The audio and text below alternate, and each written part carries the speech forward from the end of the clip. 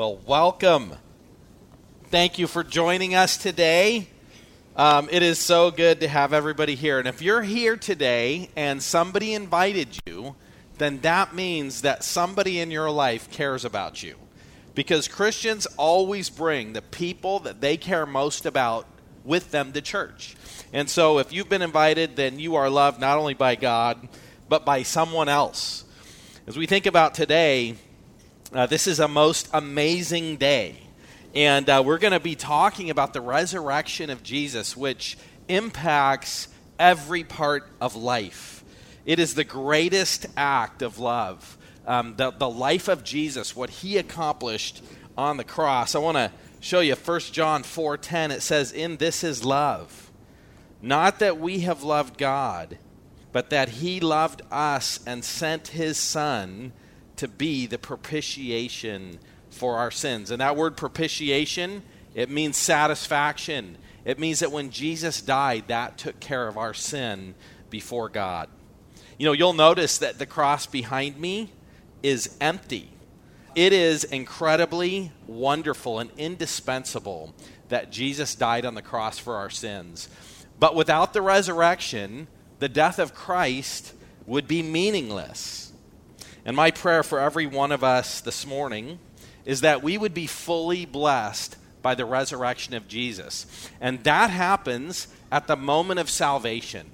When we put our faith in Jesus, when we are spiritually made alive, when we become God's children, that's when it starts. But the truth is that believers, people who know Christ, we live every day in light of the resurrection. You know, Jesus said this in John 10. He said, "The thief comes only to steal, kill, and destroy. But I came that they may have life and that they may have it abundantly." So last Sunday, we talked about how Jesus raised Lazarus from the dead. An incredible miracle. A friend of Jesus who died, who was in the tomb for 4 days. And Jesus raised him from the dead. And there were many people that were there that saw it and believed in Jesus because he raised Lazarus from the dead. But there were people there who saw it and hated Jesus because of it. In fact, that fuels the crucifixion of Jesus. The religious leaders say, man, he has done such an amazing miracle that no one can deny, and everybody's going to follow him. So we need to kill him. And it's amazing how as Satan tries to destroy life, and this is true for every person, Satan always promises life and delivers death. And so if you don't know the Lord, every good thing in your life will actually turn out for destruction. But if you're a Christian, even the bad things that happen in life, God uses for good. And what happens with Jesus is the perfect example of that. People, religious leaders who hate him, who try to kill him, in their hearts they just have hatred, and it's fueled by Satan himself. And their hate for Jesus and their murder of Jesus turns out to be the most significant event in history, is why you can be saved. And it's just like you think about that. That is an expression of life. Jesus came to give life. Satan came to destroy. And Good Friday, why would we call Good Friday good? The day that human beings that God created to worship him actually killed Jesus. God's expression of love. Why would we call that Good Friday? Because that's what God used to save people. Now, when we think about the resurrection, there are many people who believe that we can believe whatever we want, that we can have our own truth, and whether or not the things we believe are true don't really matter. You've heard of Pascal's wager, and he just says, even if Christianity's not true, you have so much to lose if you don't believe it. And if you do believe it and it's not true, still you'll live a better life. You still have wisdom and fellowship and all the good things that come from Christianity. And what have you lost? But it's interesting because that's actually not the message of the Bible. The Bible's message is that it's only good and it's only important if it's true. 1 Corinthians 15 says, "For I delivered to you as of first importance what I also received, that Christ died for our sins in accordance with the Scriptures, that he was buried, that he was raised on the third day in accordance with the Scriptures, and that he appeared to Cephas and then to the 12, and then he appeared to more than 500 brothers at one time, most of whom are still alive." Paul goes on, and he says, "If Christ has not been raised, then our preaching is in vain, your faith is in vain.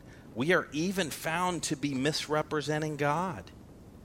And if Christ has not been raised, your faith is futile, and you are still in your sins." And then look what he says here. "If in Christ we have hoped in this life only, we of all people are most to be pitied. But in fact, Christ has been raised from the dead." What it comes down to is that the resurrection of Jesus is real. There's three things I want to focus on this morning. The first is that the resurrection really happened. That is a historical event, and it is true. The resurrection of Jesus, secondly, is a life-changing event. And here's the other thing about the resurrection is that it will have immediate results in your life. How you respond to the resurrection affects you today, but not just today. How you respond to the resurrection will impact you for all eternity. These are things that we're going to look at. I hope that you were paying attention and I know you were, when Val was reading Matthew chapter 28, verse 1 through 10. I want to just make a few observations about that passage that she read. Did you notice that when Jesus rises from the dead, the first people to see it are the women who followed Jesus in his ministry? It wasn't the disciples. That actually turns out to be pretty significant that it wasn't the disciples.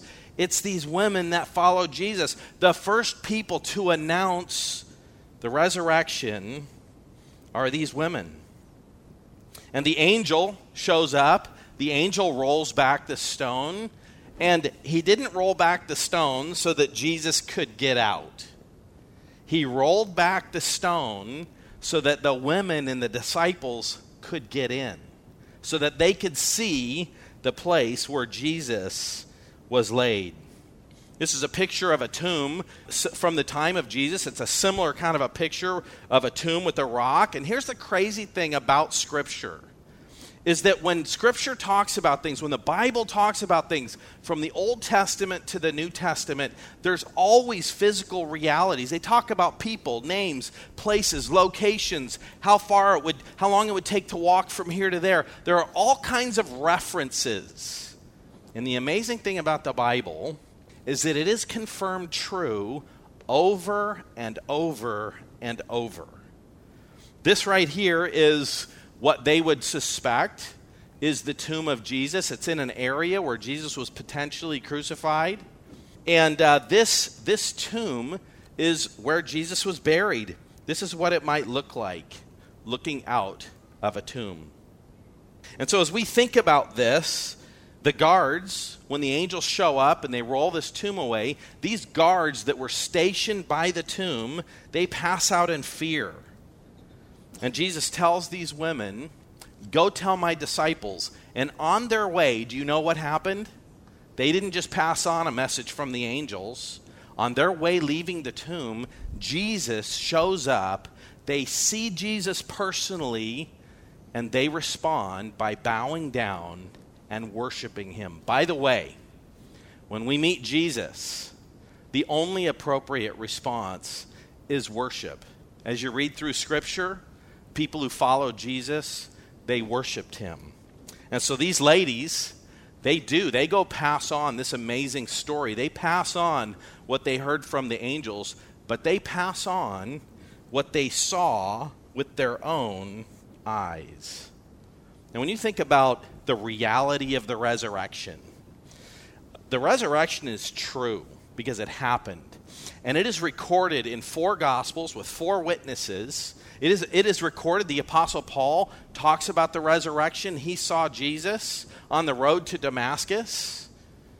And so those 4 witnesses, 4 separate people, writing from their own perspective. And when you read Scripture, when you read the Gospels, it has the mark of truth.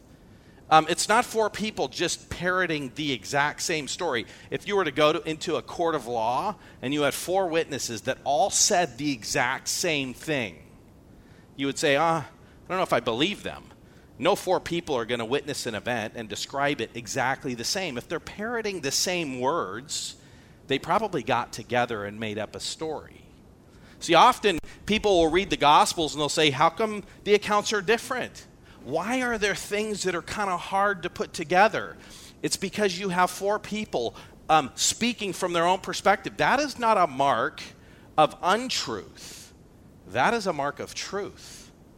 And when you put these stories together, what you find out is they all tell the same story. And in fact, there are some things that are kind of hard to fit together.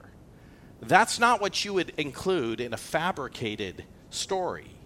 Those challenges, those difficulties are a demonstration of truth.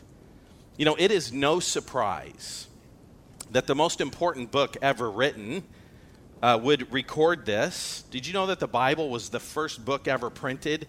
Did you know that the Guinness Book of World Records says that the Bible is the most popular book in all of history? Probably 70 to 80 million copies a year. By the way, the most printed book, the most popular book in 2021 was 1.3 million copies. Bible, 80 million copies. We're not surprised by that. It's the most censored book in history. There's no other book that more people have died trying to get it into the hands of other people. Satan has tried to crush and destroy and hide this truth from people. Fulfilled prophecy. The Bible has said many things over many years and years predicting the future. They have taken place. When you think about the archaeological verification of the Bible, it is significant. The Hittites, this huge group of people that for years people said they didn't exist. The Bible talks about them, but where are they? Well, in the late 1800s, they found that civilization. As the more archaeological discoveries, the more information happens, the more you find that what the Bible says is true. And we don't believe the Bible because of those archaeological discoveries, but those archaeological discoveries verify the Bible.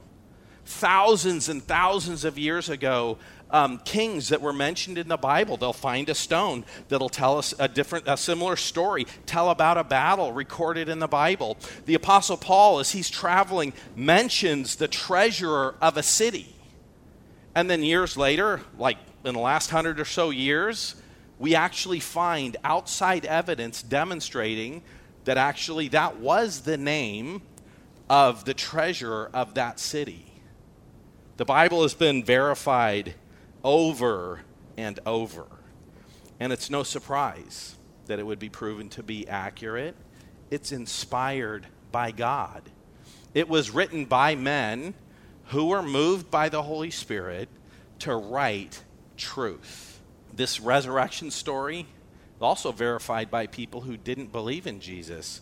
There's a historian named Josephus, and just want to show you something he wrote. Now, Josephus was not a follower of Christ. He was a Jewish historian that lived during that period of time. And this is what Josephus says.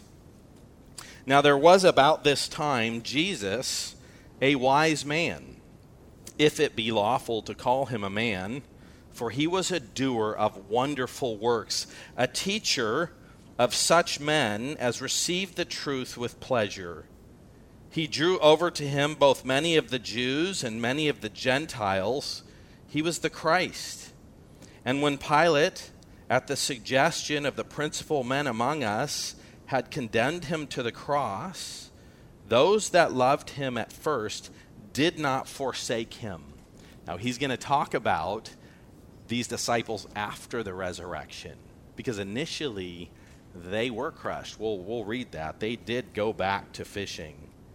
And then he says that they didn't forsake him, for he appeared to them alive again the third day, as the divine prophets had foretold these and 10,000 other wonderful things concerning him. And the tribe of Christians, so named from him, are not extinct at this day.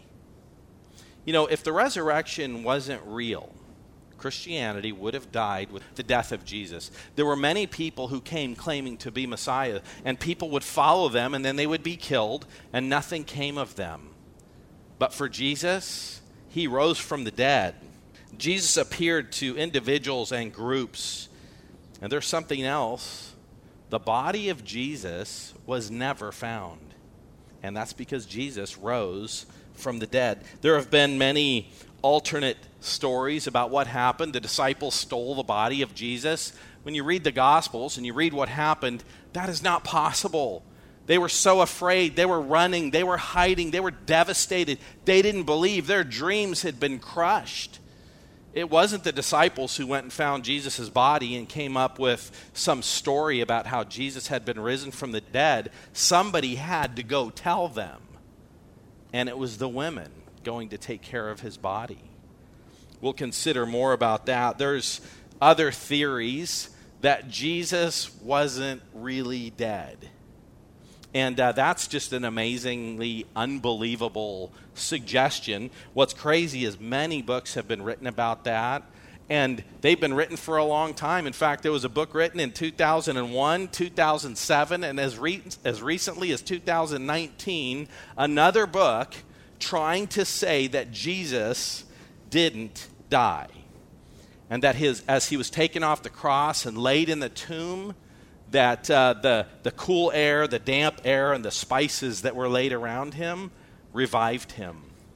Well, if you were here on Friday when we read the account of what happened to Jesus, that is not possible. The Romans were experts in death by crucifixion. Any Roman soldier that allowed a criminal to escape would have received that penalty. Man, the Roman soldiers' lives were at stake with whether or not Jesus was dead. He was pierced in the side to confirm his death. When you think about the physical damage to his body, the nails through his hands and his feet, his back just totally filleted, the crown of thorns on his head, Jesus was so weak that somebody else had to carry the cross for him.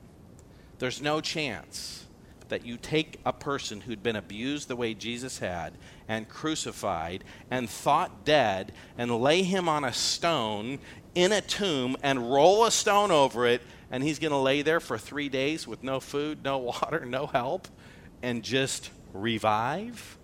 No. Now, Jesus died, but he rose from the dead. It's no wonder that Christianity started in Jerusalem. That was the place where everything exploded. And to this day, people gather to celebrate the resurrection.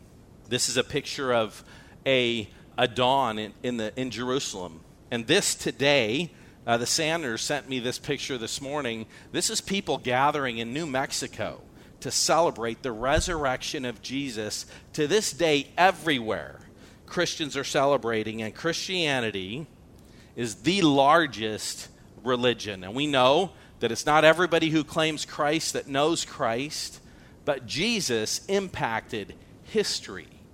Our calendars are marked by the birth of Jesus. That didn't happen because it's not true. As we consider the resurrection, let's consider the second thing. The resurrection is life-changing. When you think about this, if you have your Bibles, open to Luke chapter 24, verse 9. We'll come back to John 21 in a moment. As we read this, we're going to continue where Val left off, reading from the book of Luke. And it says this, "And returning to the tomb, they told all of these things to the 11 and to the rest. Now it was Mary Magdalene and Jonah and Mary, the mother of James, and the other women with them, who told them these things.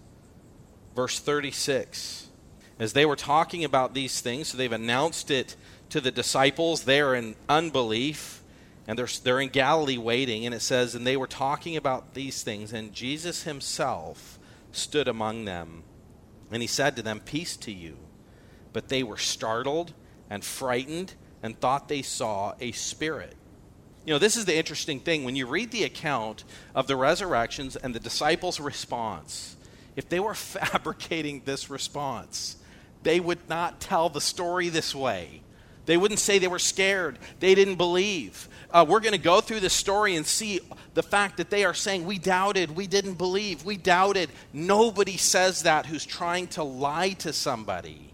Nobody would admit that they're looking Jesus in the face and not believing if they're trying to pass off a story. That would be embarrassing.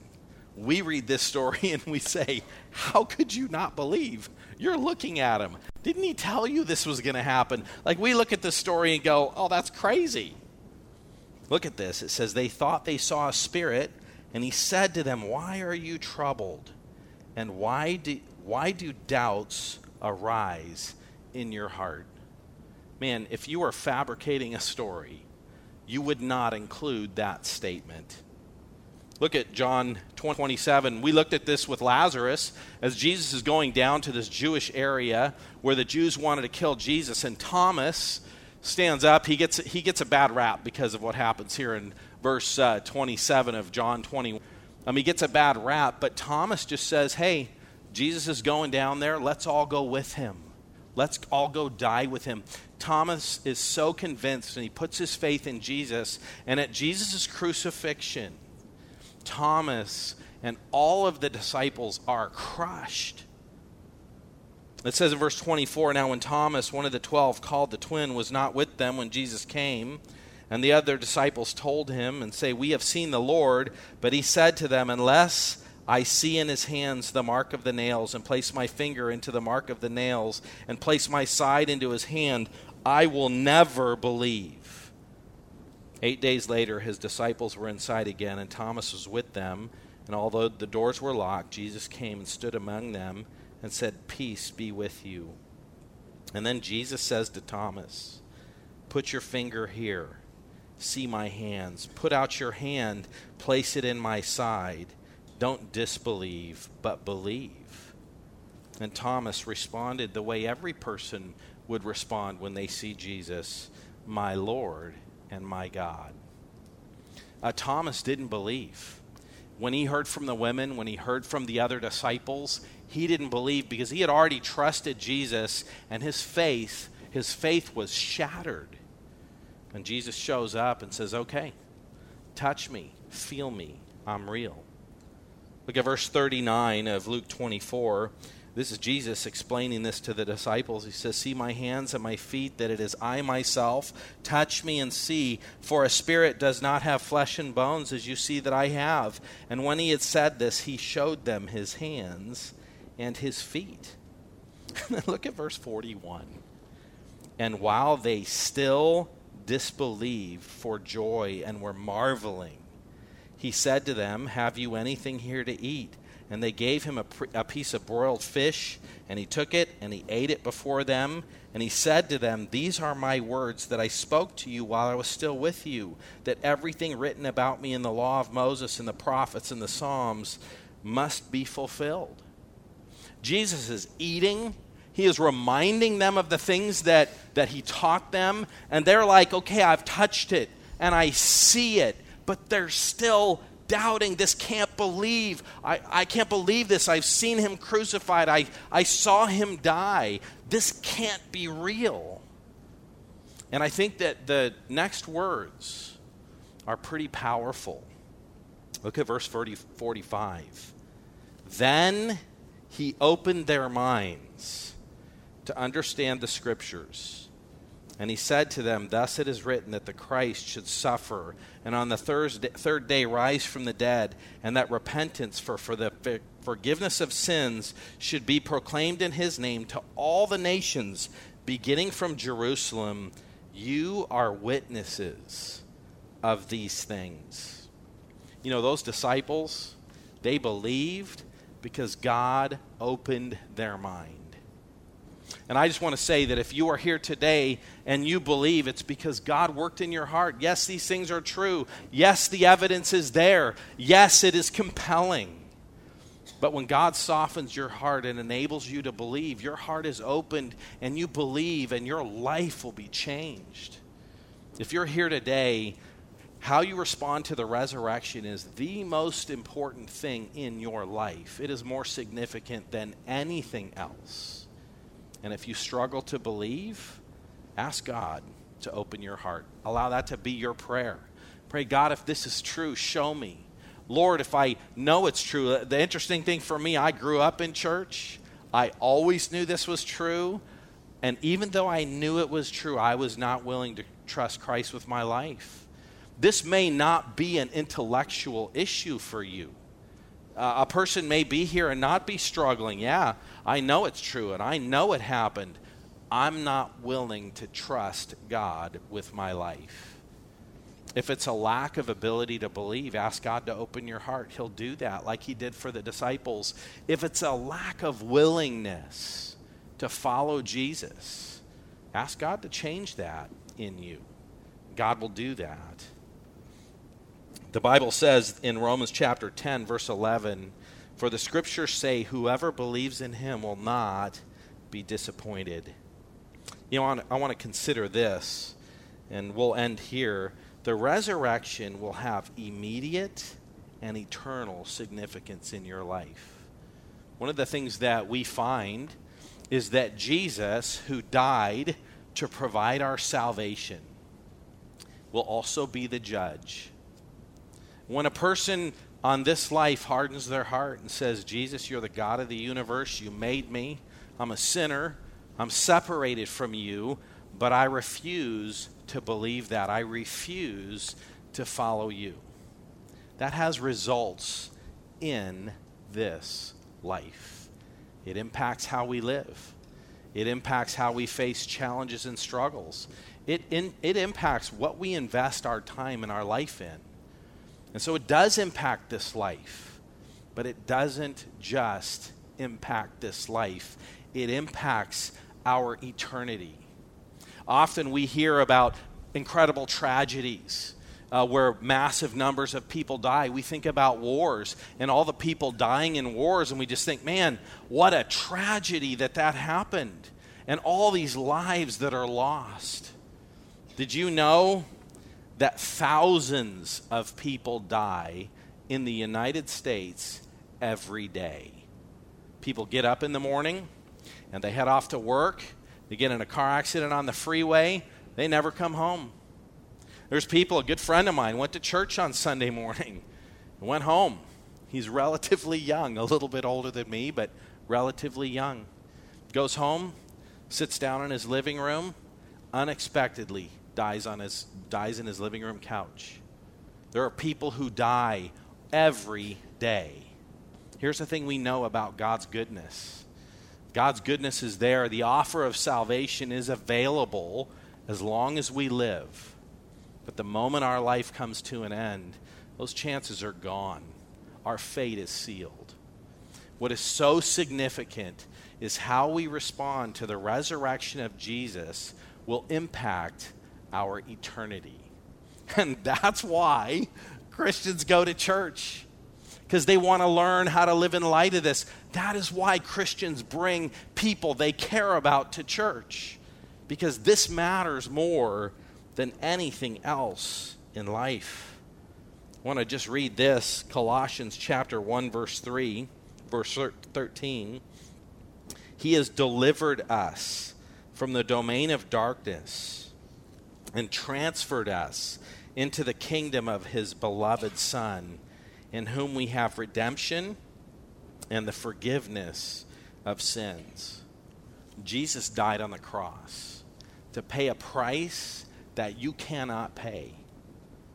The Bible tells us in Romans 6:23, "For the wages of sin is death, but the free gift of God is eternal life through Jesus Christ our Lord." Jesus gives us incredible spiritual riches. from the domain of darkness into the kingdom of his beloved Son.